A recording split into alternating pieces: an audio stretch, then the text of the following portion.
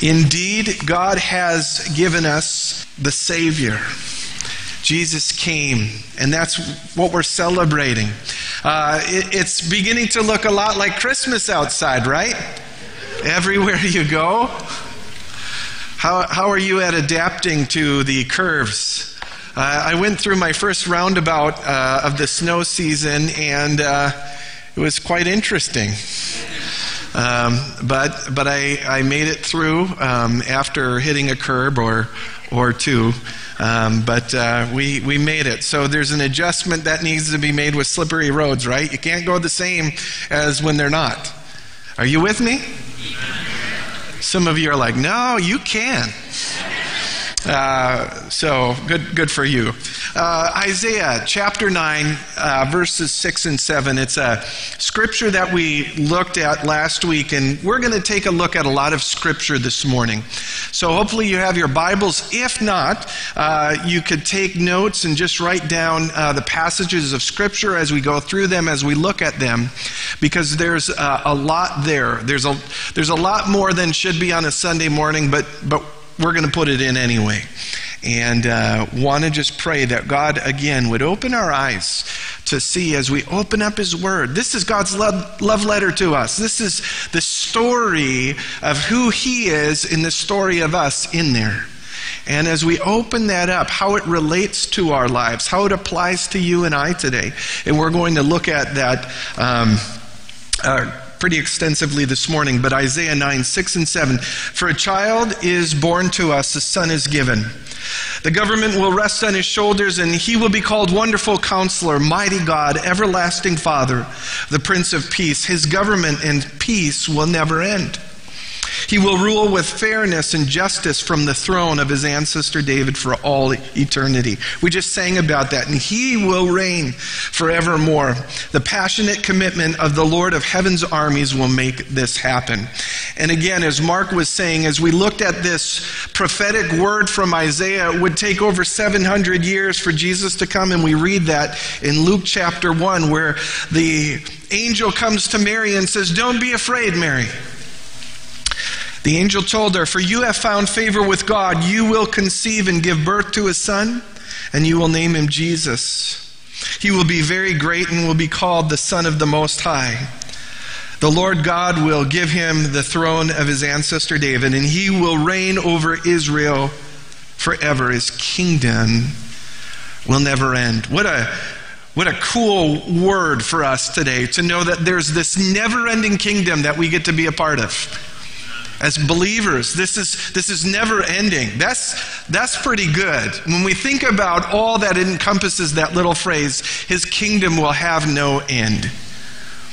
To think about the best moments or the greatest moments of our life will pale in comparison to what this kingdom in all of its revelation would look like to us. And then, you multiply that with the fact that it's ongoing for eternity is extraordinary. And super exciting, right? All right. So we talk about this word Advent. This word Advent is a time of waiting. And thinking about that, when we hear that word, and what's interesting to me is that pretty much my whole life I thought Advent was a Christmas word, that we pull it out during Christmas. I mean, when you think of 4th of July, you don't hear Advent, or Easter. You don't necessarily hear the word Advent, but what Advent means, it literally means the coming of, or the arrival of, that we're waiting for the arrival. In studying over the past couple of weeks, personally, I learned that Advent wasn't incepted for Christmas. That it wasn't a word that was originally used for Christ coming around Christmas time, or the time we celebrate Jesus' coming, his birth. But Advent really was born out of the church's hunger for Christ's return.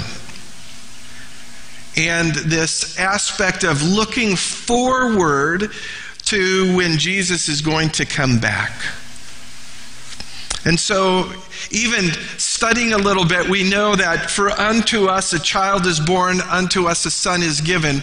That there's these two titles given to Jesus, the Son and the child. And the child, this first advent, would be that he would come as a human, but the second, the Son that is given to us, is his return.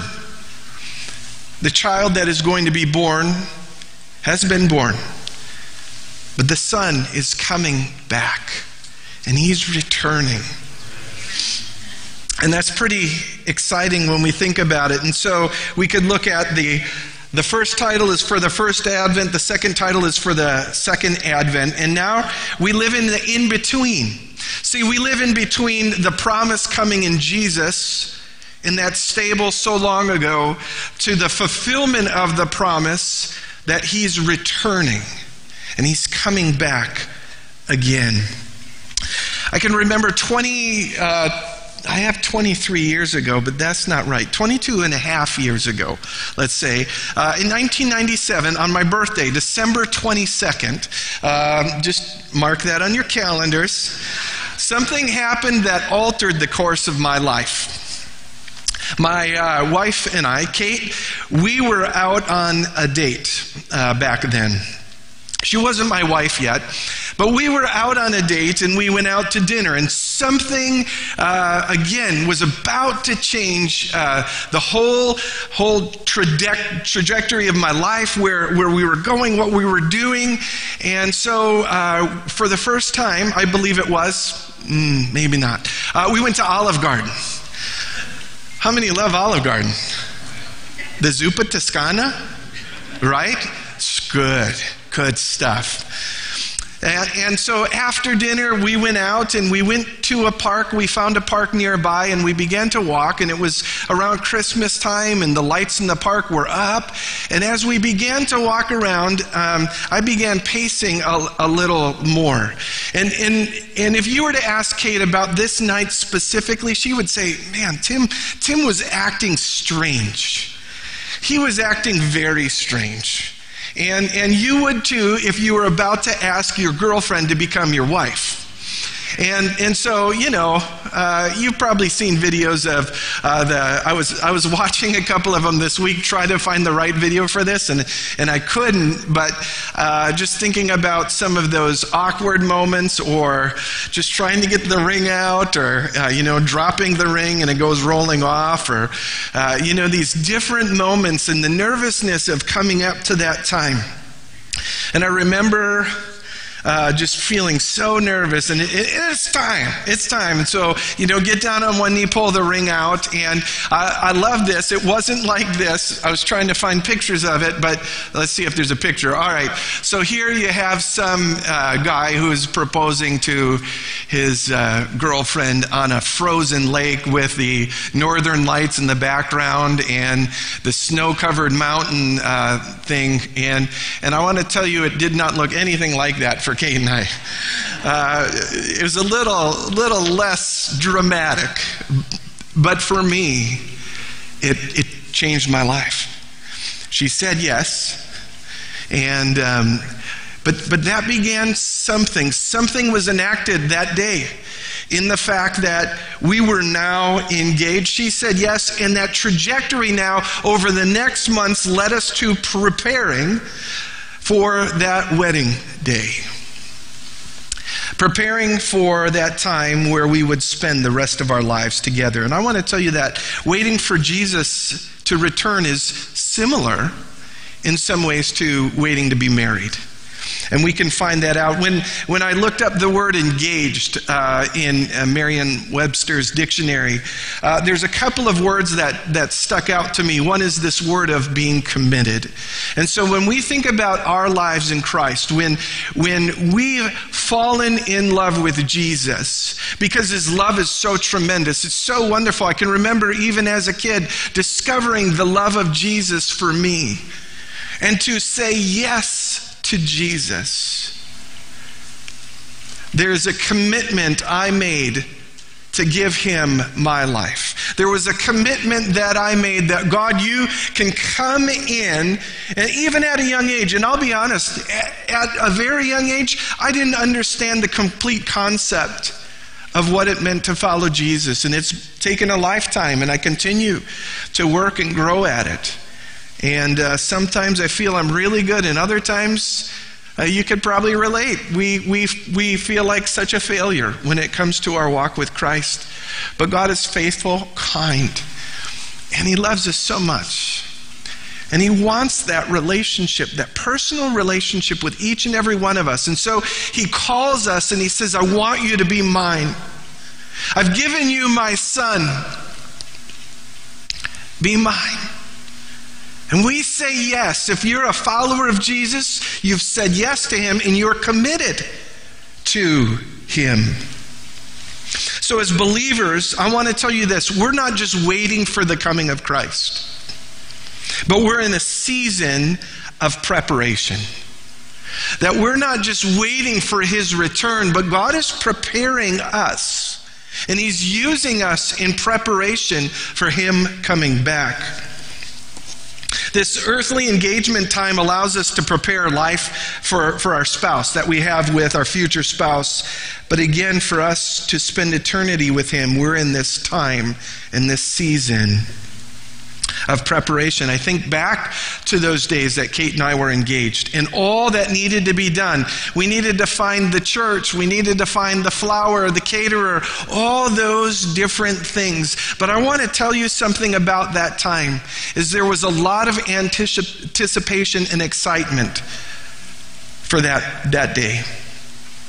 And when we think about our relationship with Jesus, there should be welling up in our hearts a lot of excitement and anticipation for that day. That day we get to be with Him.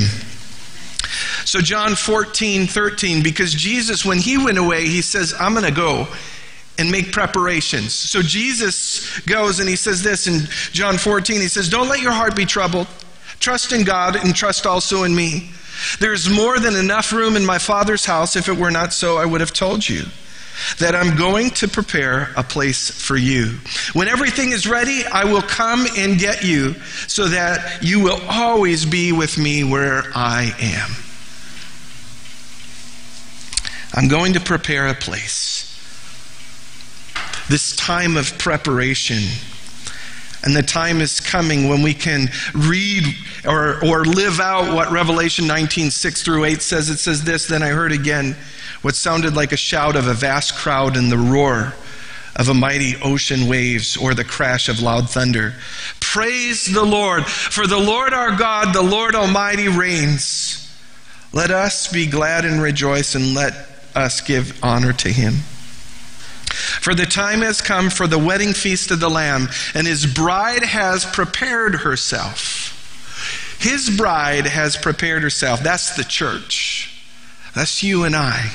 Those who have said yes to Jesus, we're in this time of preparation, waiting for that wonderful day when we get to be with Him for all eternity.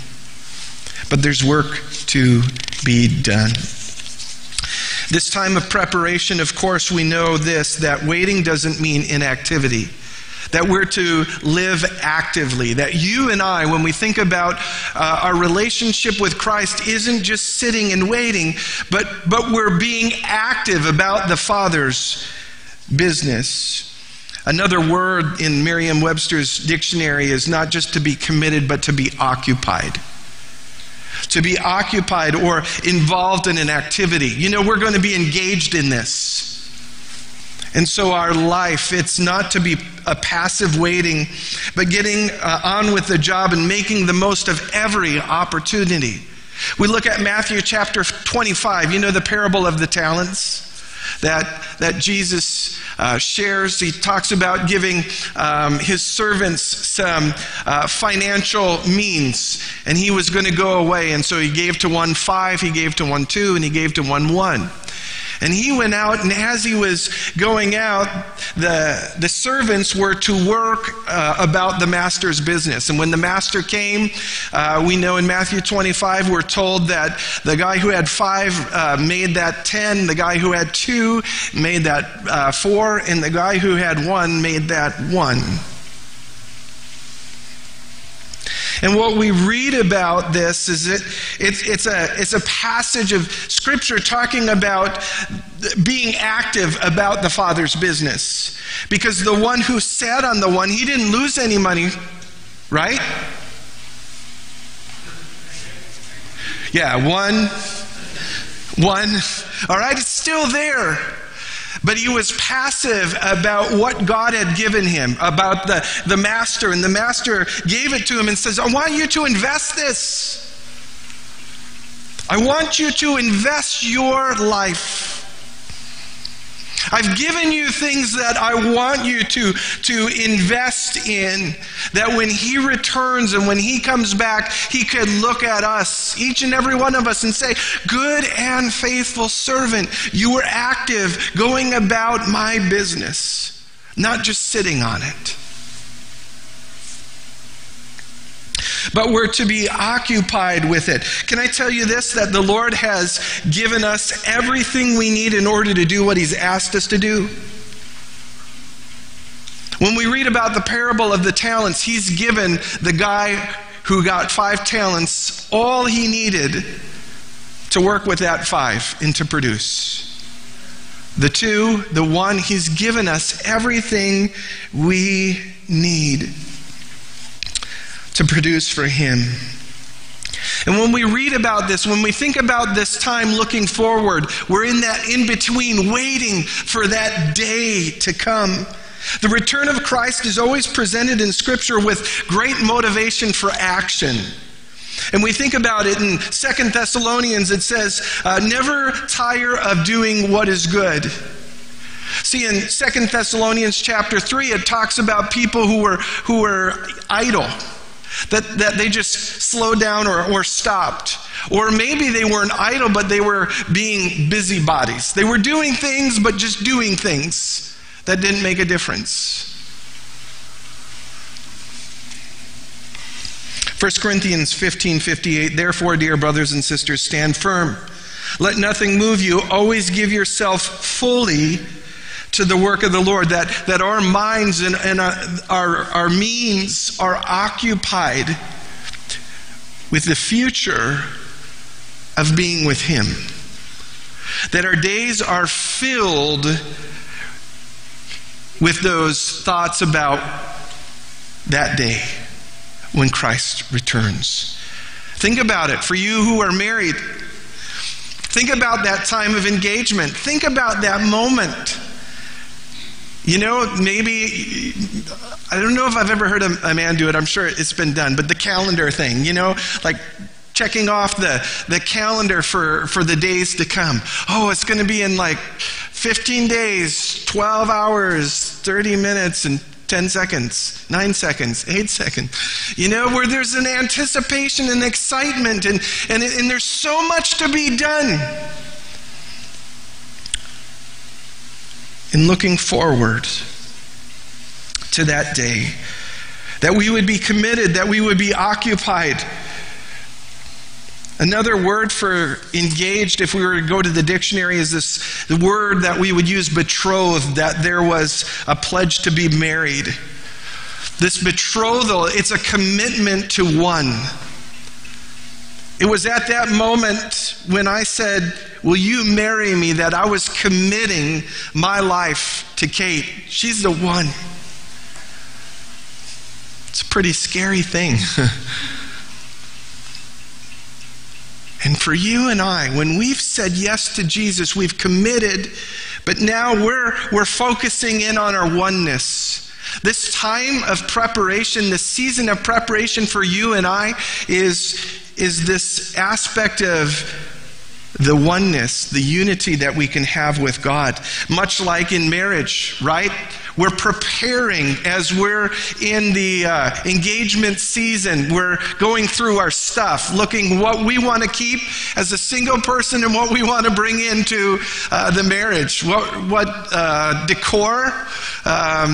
There's probably been one or two arguments about do we keep the deer head on the wall, or is that going to go somewhere else? Is that going to be the focal point, or are we going to, just these different aspects of coming together as one, right? We read Mark 10:8. It says this, that as two, a husband and a wife, a man and a woman, coming together, and the two are united into one, since they are no longer two, but one. And what a messy process that could be. Now, I'm sure everybody, it just came together just like that. Day 2 of being married, you guys are like, hey, we're one. I'm still learning. I'm still growing after 22 years of what it means to be one with Kate, and how we grow together. And as we think about this oneness in Scripture, to go after being one with the Lord, He calls us to a couple of things. As we consider our relationship with the Lord and His return, Titus 2 gives us a little glimpse of what it looks like to have a relationship with Him. For the grace of God has been revealed, bringing salvation to all people. And we are instructed to turn from godless living and sinful pleasures. We should live in this world with wisdom, righteousness, and devotion to God, while we look forward with hope to that wonderful day. Again, this time when we get to be with Him for all eternity. Jesus is returning, when the glory of our great God and Savior, Jesus Christ, will be revealed. And look at this. He gave His life to free us from every kind of sin, to cleanse us and to make us His very own people, totally committed to doing good deeds. When we think about this oneness, we think about this connection that we have, that God has given us His Holy Spirit inside of us, and we begin to live that out.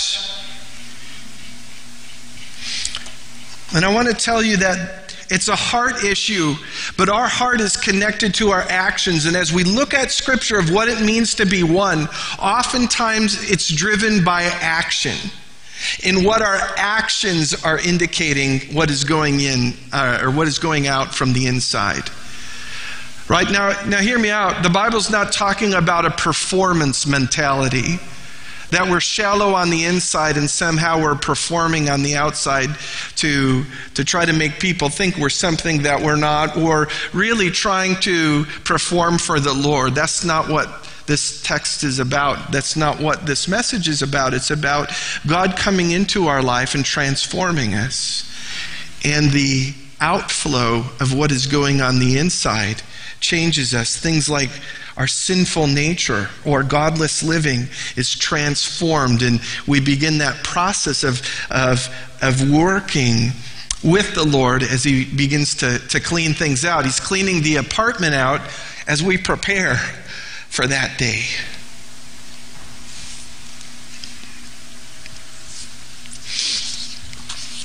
Second Peter 3 says this, since everyone or everything around you is going to be destroyed like this, what holy and godly life should you live, looking forward to the day of God and hurrying it along? Again, there's two components to our relationship with Christ, is this holy and godly living. Holy living is living lives that are set apart for the Lord. This is part of that process when He said, He's the one for my life. He's the one I'm giving my life to. He's the one that I'm committed to. He is the one who I'm going to live for. Ephesians 4:21-24 says this, since you heard about Jesus, you have learned the truth that comes from Him. Throw off your old sinful nature, your former way of life, which is corrupted by lust and deception. Instead, Let the Spirit renew your thoughts and attitudes. Put on your new nature, created, here's this oneness, to be like God. That God is creating us to become more like Him, truly righteous and holy. The next verse, Colossians 3:10, says this, put on your new nature and be renewed as you learn to know your Creator and become like Him. That's how oneness happens, by knowing who God is. Spending time with Him. Getting to understand His love for you. Asking, God, what do you have for me? And that's really what godly living is. It's a life devoted to pleasing God.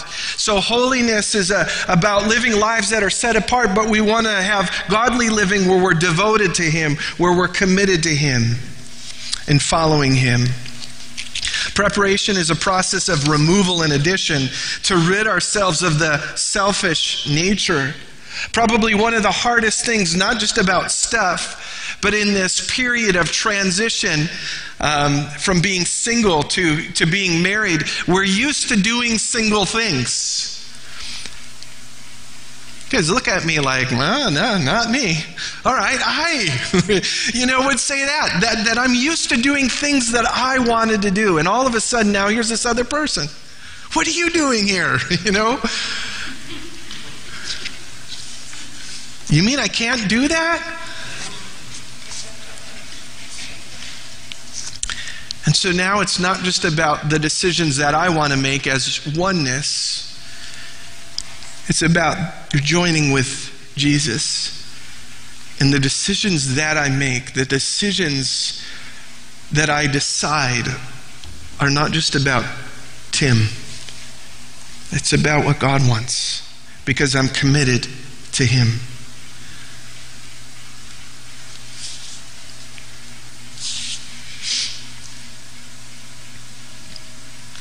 I want to tell you in going through for today, there's something striking about the love of God and my love for Him. And I want to tell you what strikes me over and over and over again is how we measure our love for God. And some of the tipping points of what that looks like in each and every one of our lives. Oftentimes when we look at Scripture and we see the love of God or our love for God, what is attached to it, the test of our love for Him is our love for others. And we're going to take a look at that. 1 John 4, 11 through 17. It says this, dear friends, since God loved us so much, we surely ought to love each other. And so this connection that God loves us, we ought to love one another. No one has ever seen God, but if we love each other, God lives in us. Did you catch that? If we love each other, God lives in us, and His love is brought to full expression in us. So this is about God loving us loving others, and it's proof of God's work in our life. Not only that, but it's a growth opportunity. How many have found that marriage is a growth opportunity? Right? Yeah, I can remember some of the counsel that we received about this early on in our marriage. You're taking two broken people and you're having them live together 24/7, 365. Two broken people coming together. But you have God in the mix, if you've even invited Him in. And God has given us His Spirit as proof that we live in Him and He in us. Furthermore, we have seen with our own eyes and now testify that the Father has sent His Son to be Savior of the world. Verse 15, and all declare that Jesus is the Son of God, have God living in them, and they love God. We know how much God loves us, and we put our trust in His love. God is love, and all who live in love live in God, and God lives in them. And we live in God, and as we live in God, our love grows more perfect, so we will not be afraid on the day of judgment, but we can face Him with confidence, because we live like Jesus here in the world. and looking at how we live out to those around us is a good test for us. I can remember all the way back to last year as we were preparing for this year. If you remember, one of the themes very early on in 2020 was this idea of rekindling. And this rediscovering our passion for Christ, but also the passion that we have for one another, this love that needs to be exemplified in our life. The love for one another.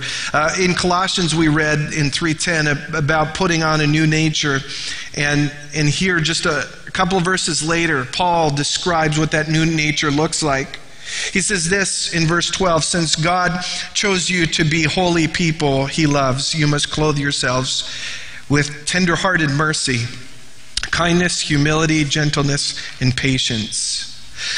Did you catch that? Since God chose you to be the holy people he loves, this is the love of God in your life, you must clothe yourselves with. See, this is the direct correlation of our love relationship with the Lord, is it's going to come out in kindness, humility, gentleness, and patience. It goes on, make allowance for each other's faults and forgive anyone who offends you. That includes your spouse, you know, to forgive those who offend you. Remember, the Lord forgave you, so you must forgive others. Above all, clothe yourselves with love, which binds us together in perfect harmony. And let the peace that comes from God rule in your heart. We love to say that. Let the peace of God come rule in my heart. But did you catch it? It's found in this passage of us relating and loving each other. And always be thankful. Let the message about Christ and all its richness fill your life. Teach each other, or and counsel each other with all wisdom he gives. Sing psalms and hymns and spiritual songs to God with thankful hearts. Verse 17, and whatever you do or say it as a representative of the Lord Jesus, giving thanks to him, to God the Father. I have another long passage, but Romans 12, 9 through 18, it says this, don't just pretend to love others. Really love them. And it goes on to say, hate what is wrong, hate evil. Hold tight to what is good. In other words, this isn't to give a pass and to be all lovey-dovey where evil abounds.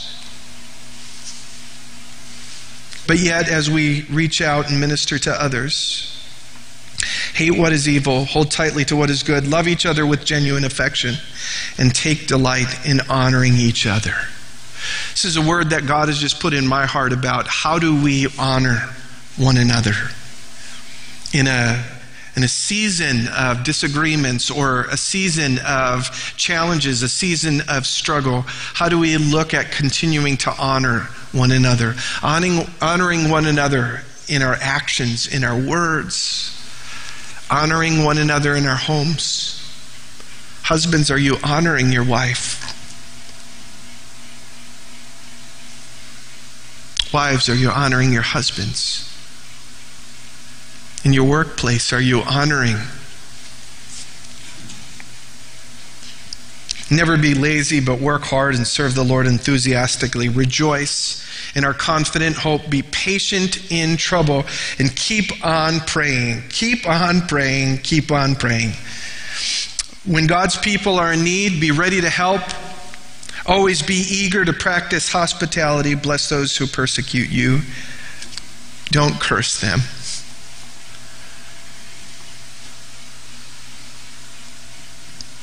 Pray that God will bless them.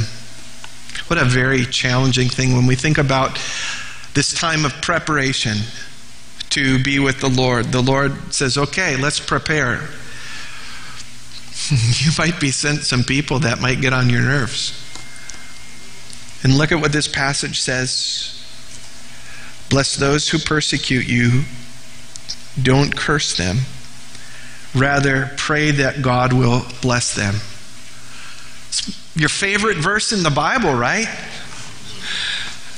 Oh, they just anger me. God, just bless them. It's an area of growth for me. There are other things I want to say other than bless them, God, at times. Be happy with those who are happy, weep with those who weep. Live in harmony with each other. Don't be too proud to enjoy the company of ordinary people. And don't think you know it all. Never pay back evil with evil. Do things in such a way that everyone can see you are honorable. Do all that you can to live in peace with everybody. I love this verse, and the worship team can come back as we close. 1 Thessalonians 3:12 and 13, it says this, and may the Lord make your love for one another and for all people grow and overflow, just as our love for you overflows. May he as a result, so this is our love for others. It says this, Paul's writing here, he says, may he as a result make your hearts strong, blameless, and holy as you stand before God our Father when the Lord Jesus comes again with all his holy people. Again, there's a tie to our holiness and how we're relating to one another. We're in a time of preparation. God is preparing you and I. And so while we wait, we're to continue to fuel that passion and love relationship with him and with others. I love what Jude 21, verse 21 says, keep yourselves in love with God. In this time of preparation, keep yourselves in love with God. You know, when the person has said, I do, you know, it says, okay, great, I'll see you in 6 months. Right? Oh, you're gonna return someday? That's great. We'll talk then. Right? We don't do that. I hope you didn't do that. When we said I do, it sets us on that course of waiting for that day. And as we're waiting for the day, we have such a tremendous gift in God's Spirit in us, that he meets with us and wants to meet with us each and every day until the day he comes and we can be with him.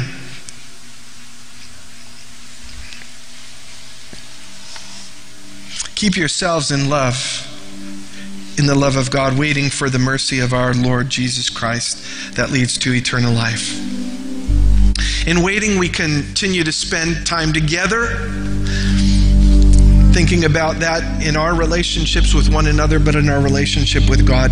We're currently in the world's longest engagement, right?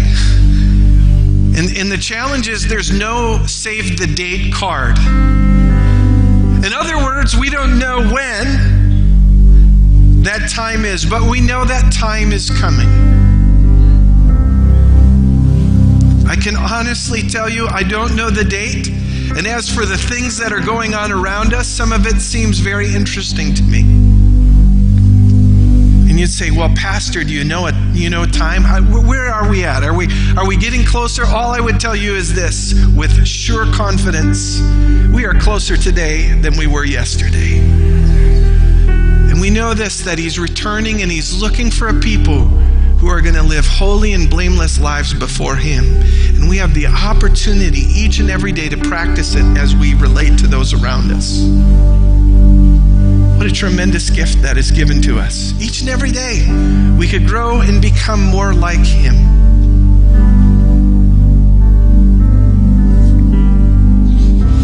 One final verse, and then let's close in prayer.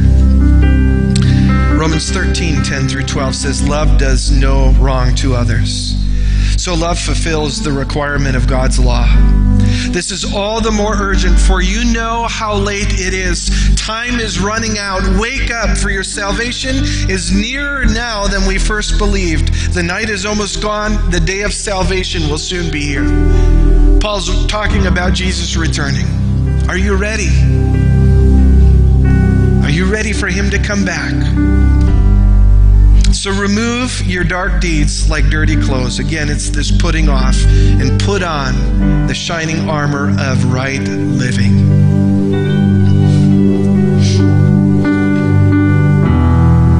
Realizing Christ Christ is returning should make us invest the days that we have into what truly matters. Into God and those around us, inviting them to join us as we come to that wedding day where we could be with Him. So would you stand with me as we close?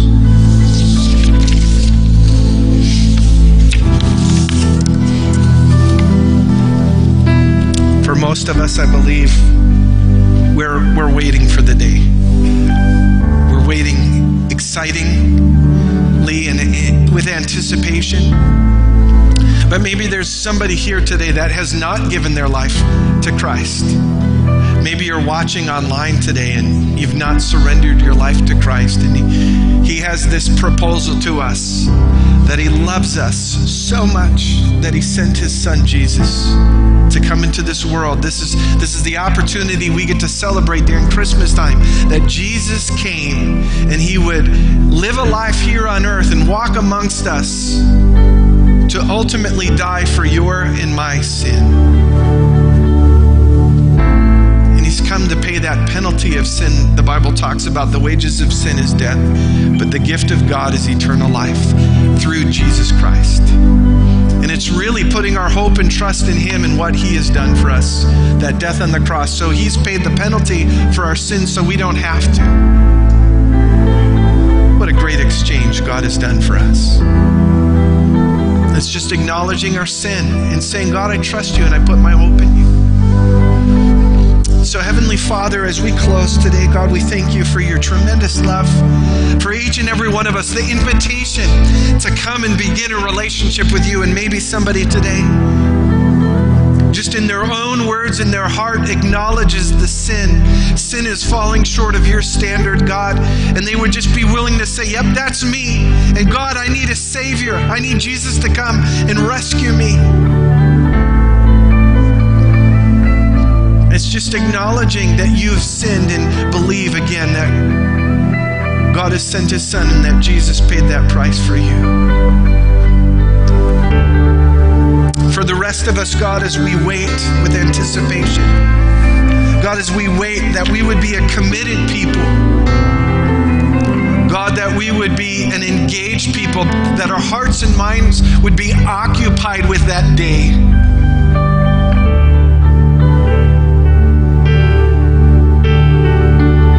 God, that we would strive for oneness with You first and foremost. And God, we pray that You'd help us to live that out in our everyday relationships. God, we look forward to that time. Help us, God. Help us, God.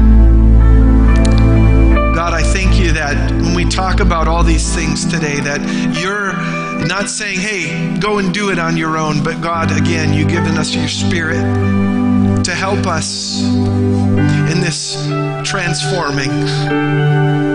God, this new creation that You've given us, that we're made new. And God, help us to walk in that. And God, as we anticipate and look forward to Your return, may we continue on, God, that we would not have any regrets when You come. God, give us eyes to see and wait for Your return. Help us to be mindful of that today. We thank You. In Your name, Jesus, we pray.